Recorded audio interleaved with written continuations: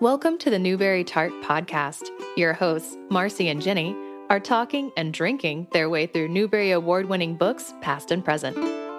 Hi, and welcome back to the Newbery Tart Podcast. I'm Marcy.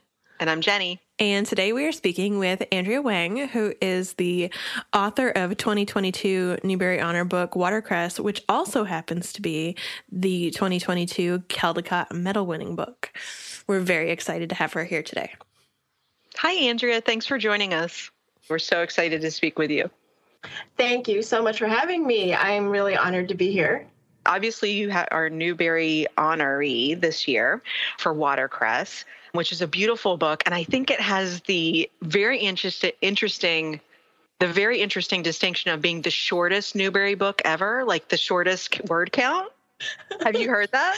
I have not heard that. It is 499 words, not including the author's note. And yeah, that's a fascinating fact. I'm going to have to work it into my school visits. I need to verify that. I may be wrong, but I think that's what I was reading, which is amazing to me.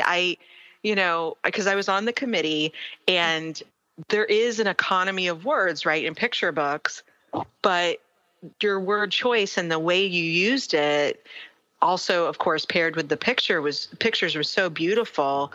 And I was curious, do you write poetry as well? I have written a lot of really bad teen angsty poetry. When you were a teen or now? When I was a teen. Okay. Never see the light of day. I really hesitate still to call myself a poet. I mean, the last time I wrote anything in like a formal poetry format was back in high school, because I took a sharp turn away from writing. And when I went to college, my parents wanted me to major in a hard science. And so all the reading and writing I did from then on was scientific and analytical. And so I did not expect the text of Watercress to come out in free verse.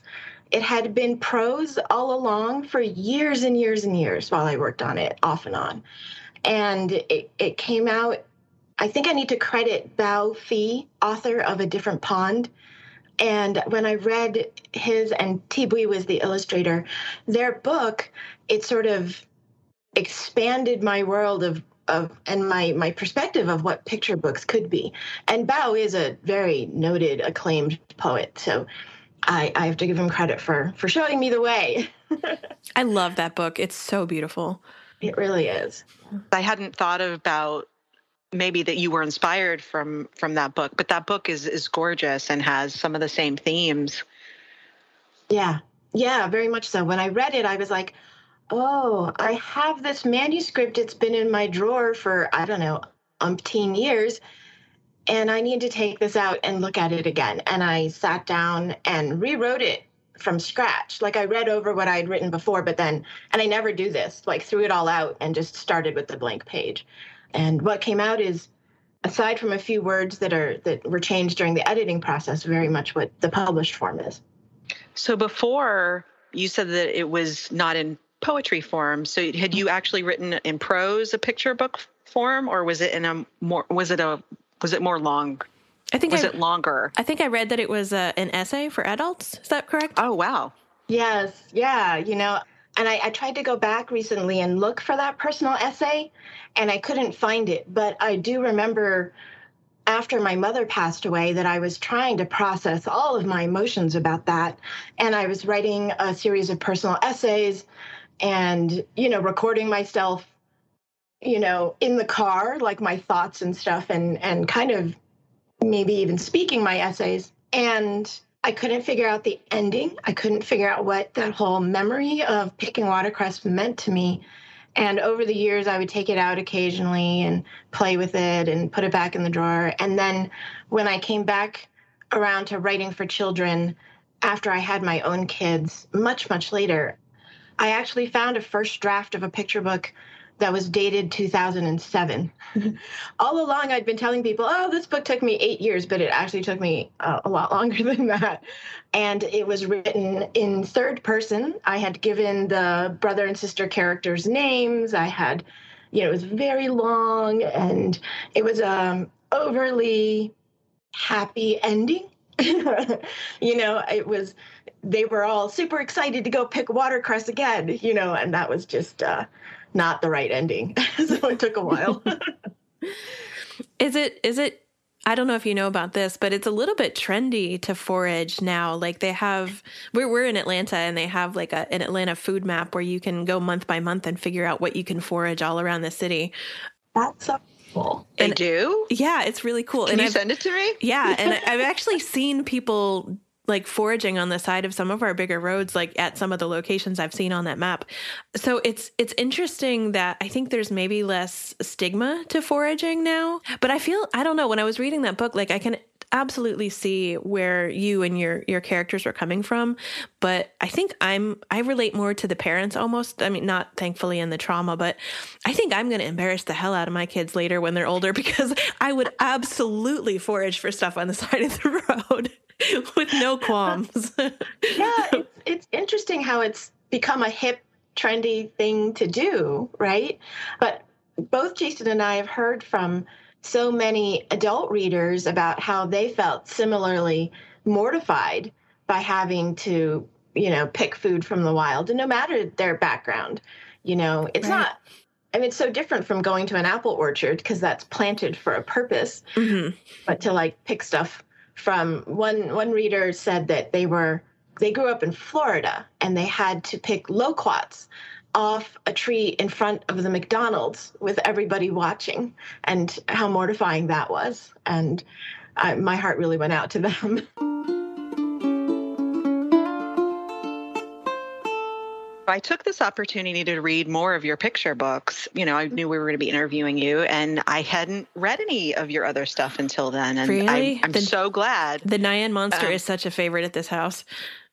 Oh, thank you. It's beautiful. All of your stuff is beautiful. I'm really curious about, because you said your background is mostly in hard science, at least education-wise. And I'm curious because all of your work seems to tie back to history. Mm-hmm. And I was just really curious about, have you always been interested in like your personal family history and also the like kind of bigger history? So I think, yes, I've always been interested in my personal family history because I grew up in a family with so many secrets. And I found that really difficult as a child. I found it confusing, and I felt very unmoored, I guess is the word I like to use. I was just sort of casting about for like where I came from. And, my parents did not really want to talk about their pasts. They were very much focused on the here and now and the future, and we're going to leave all of that hard stuff behind us. And we were not taught any Asian American history in school growing up. I actually hated history the entire time that I went through school. And I don't think that I'm alone in that. I think it's just the way that it was taught back then. And I did study more Asian American history. I majored in Chinese studies as my second major in college because I was taking the language and wanted to know more about the history. But that was all history that took place in China. It still wasn't, Chinese American history. When my parents started to tell me about their history, I think is when I became a little bit more interested, and in college when I took those classes. But my books have been my way of responding to things that are going on around me or personal experiences. I think I've always written as a form of communication and conversation, because I'm not one of those people that's really articulate in the moment. I'm always like thinking up the response to a question 4 days later. And so books give me the time, years and years, to come up with the perfect response. The Nyan Monster, my first picture book, was a response to a neighbor who I bumped into after my family and I had come home from being in China for 3 weeks visiting my in-laws. And she stopped to welcome me back, but she said, "Welcome back to civilization." And I didn't know what to say in the moment. I just went back in my house And the Nyan monster came out of that microaggression. It was my way of showing people that China is not backwards. It's very modern. It can be very contemporary. And, it is one of the oldest continuous civilizations. So that was, how that book came about. It was this conversation that I wanted to keep having. And Watercress is also very much a conversation with my parents who are no longer here. So, and you talk in the afterword about how important you feel it is to share both the good and the bad stories. And we see in Watercress how important that is and how it works out. But I think in a bigger picture, having a book with the kind of emotional heaviness of Watercress as part of the Newbery canon also shows that it's important to share, both good and not universally good stories with children now. And so I was wondering, what kind of impact would you hope that Watercress has in the long term in that context?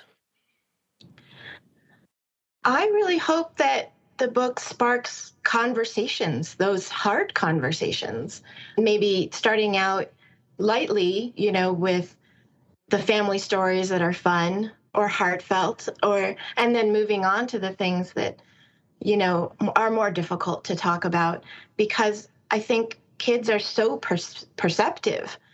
They pick up on the emotions running through a household, no matter if it's, what's being unsaid, right? And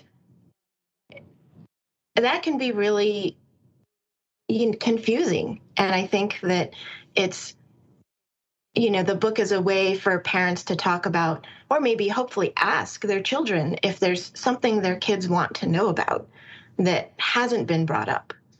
So, yeah, I hope that it's not just seen as an immigrant story, that it's seen as a story about sharing our family histories, especially in this time of such grief and loss.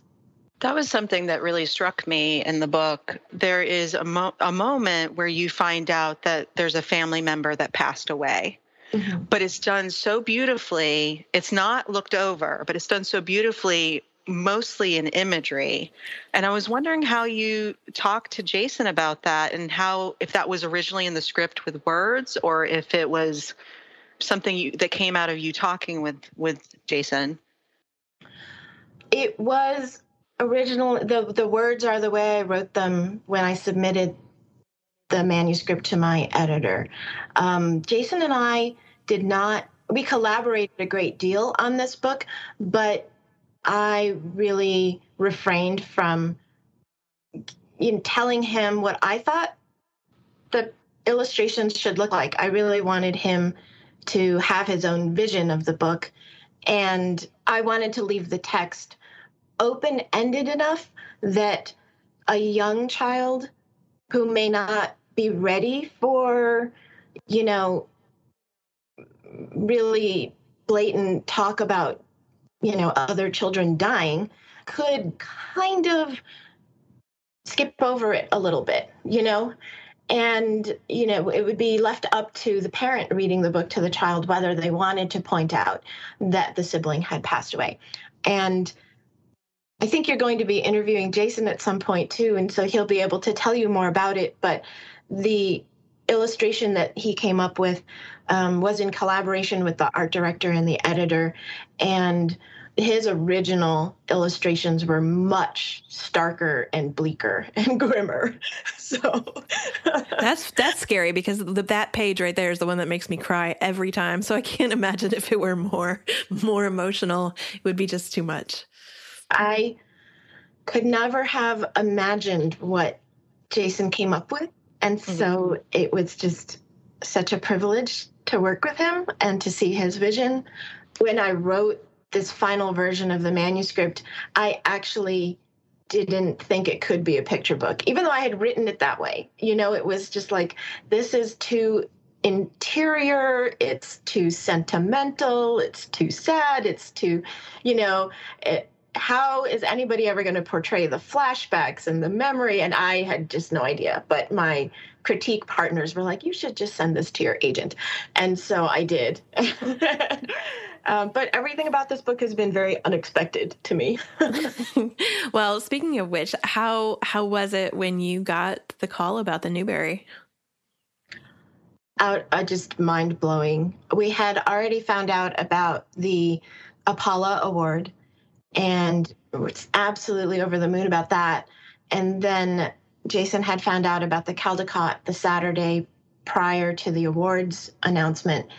And it was so lovely because our editor, Neil Porter, had called me and said that he had some news. And I wasn't expecting anything because I knew from other people that all the calls were made Monday morning very early. You know, that's the lore, right? I think that it's changed.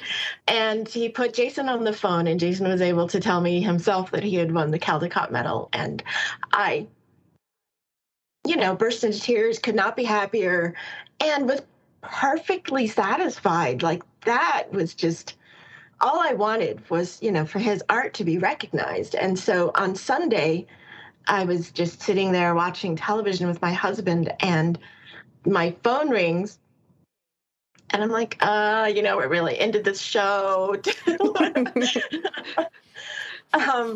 What could possibly be happening on a Sunday? But I didn't recognize the number, but it didn't say it was a scam. So I picked up the number, I answered the phone call, and it was Tad Andraki who said, we'd like to call you back. And so, Jenny, you were probably on that call, and I blathered and incoherently for... You were lovely. You were absolutely lovely. And yeah, we were all just, I think every single one of the books that are honored or, the winner this year made us all cry. So I think all of us were crying. Like some of us were crying at that point. Some of us had just stopped crying. Like, it was just, and that comes from, of course, like the themes being very touching, but also just the beauty of all these books and the fact that we could give them, we collectively were able to give them a place in this canon, right? Like that we had any kind of power to do that. But the fact that they were so outstanding. And thank you, because I never expected to win a Newbery honor for Watercress. It's a picture book. And so few picture books have Newbery recognition. I think Elizabeth Law, one of the editors at Holiday House, had tweeted about it. She'd gone back and looked, and Watercress is only the 5th picture book to have Newbery recognition in some form, and that just blows my mind. But beautiful words are beautiful words, right? Like, and it has to do with the committee being open, to it. But, when something is so high quality, you can't just pass it by because it's not bigger. For this podcast, in addition to interviewing people, we also review, our eventual goal is to review all the Newbery books. So we hit, this huge spectrum, and Watercress has the depth and background and emotional impact like that surpasses many, many other Newbery books, only it does it with brevity, and there's nothing wrong with that at all. Thank you.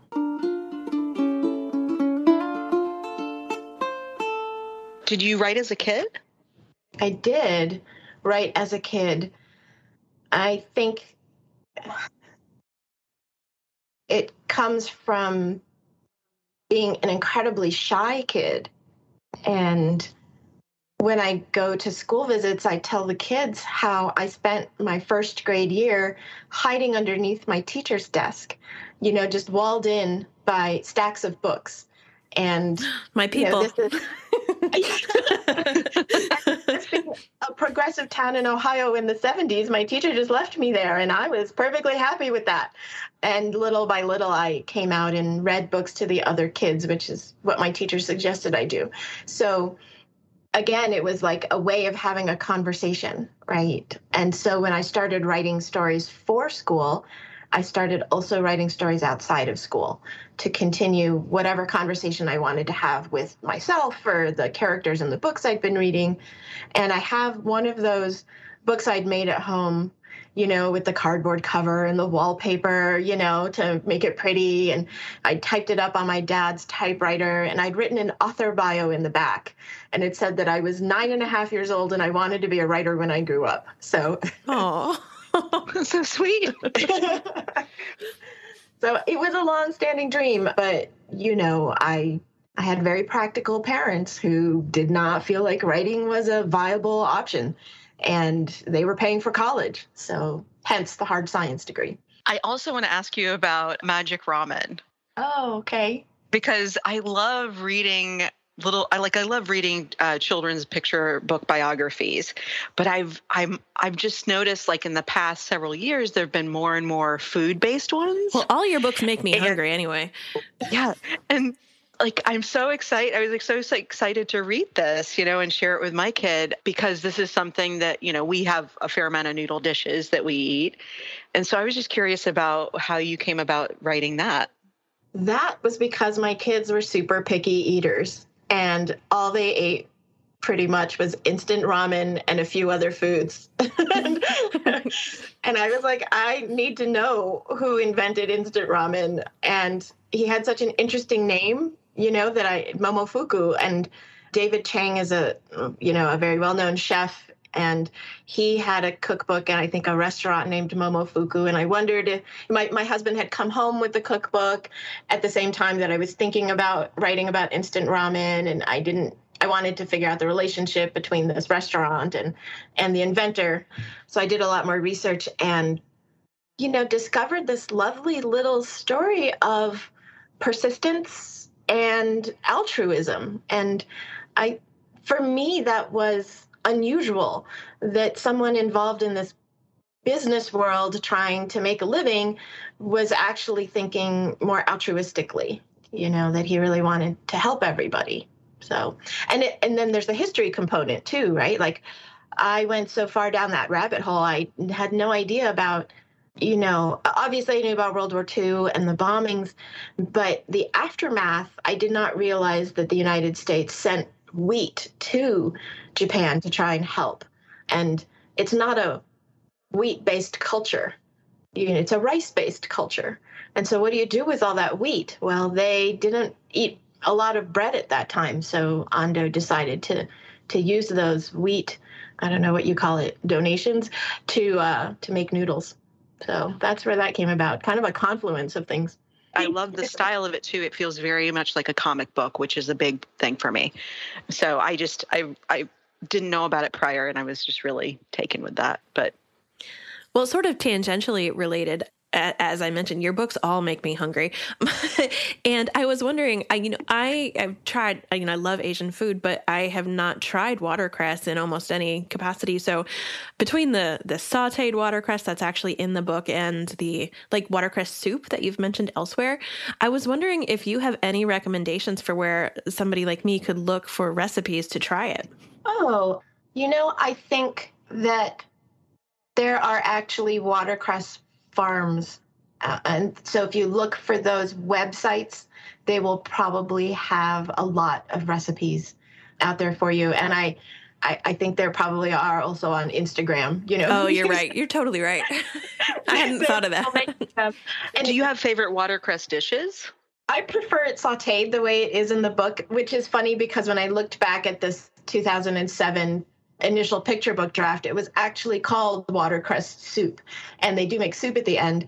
But soup for me is not my favorite food. And I don't know if you know this, but in Chinese culture, there's always a hot soup at dinner. And it was never my thing. I disliked it intensely, so I changed it in the book to what I wanted it to be.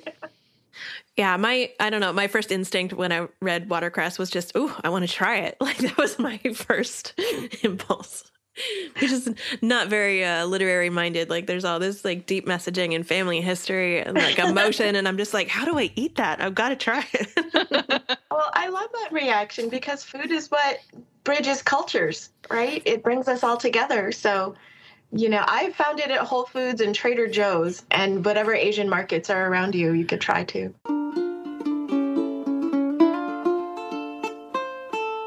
Are there any other upcoming projects that you'd like to talk about? Sure. Actually, my next picture book that's coming out May 24th is called Luli and the Language of Tea. Oh, how so this cute might is make that? you thirsty, Marcy. And it's beautiful. I love her little face. She's just so excited, like just so ready, you know? So cheerful. The illustrator is Heywan Yum, and she did just such a wonderful job. All the children from these 10 different countries are just so adorable, and it is about how the word for tea in over 200 languages is similar, or they all stem from the Chinese word for tea, where, tea was discovered. And as it was shipped and exported around the globe, they took the Chinese words for it, and it's morphed into, tea and chai and che and all these other variations. So it's about a food or drink bringing people from different cultures together. So I just really like exploring the interconnectedness of everything. So that comes out May 24th. I am currently in the throes of a revision for my next middle grade novel. It's a standalone summer camp story about a Chinese heritage camp. And that's inspired by the heritage camp that my kids went to when they were young as well. And there are a couple of picture books that haven't been announced yet that I probably can't talk about in too much detail, except to say that they are also biographies of Chinese Americans who were sort of pivotal in history. So history has been difficult to research during the pandemic, but I'm getting there. We would like to know what your favorite Newbery books are, or book. So I was going through the list, and I think as a child, the two that really stood out to me were Caddy Woodlawn, which I know is problematic now. At the time, I think I was just really drawn to this story of, again, a girl in a new environment and making her way. And I remember her being slightly feisty, and I really liked that about her because I was not. And the other one was Mrs. Frisbee and the Rats of Nim, which I just found again, these rats were being persecuted, I think looking back, there were a lot of things about that story that spoke to me. But at the time, it was just it was kind of scary, and it was an adventure, and it was exciting. And then, as I said, I stopped reading a lot of fiction when I, went off to the other side and studied science, and came back to it after I had my kids. I came back to writing again and started reading all of the books that were by Asian authors and Asian American authors, starting with Kira, and which really spoke to me, and that character also grew up in the Midwest. And it was a sad story because I really like sad stories. I like books that make me cry, in case you haven't noticed. And Inside Out and Back Again, which was lovely. And I think that's told in verse, right? Mm-hmm. So that was also probably in the back of my mind. Most recently, I read When You Trap a Tiger, and that just really also resonated with me. And I read Reggie LaRocca's Red, White, and Whole on a plane and ugly cried the entire plane ride. But that was just so deeply moving. I lost my own mother to cancer. Oh. And so I was just sobbing. But it's such a great cathartic read for me.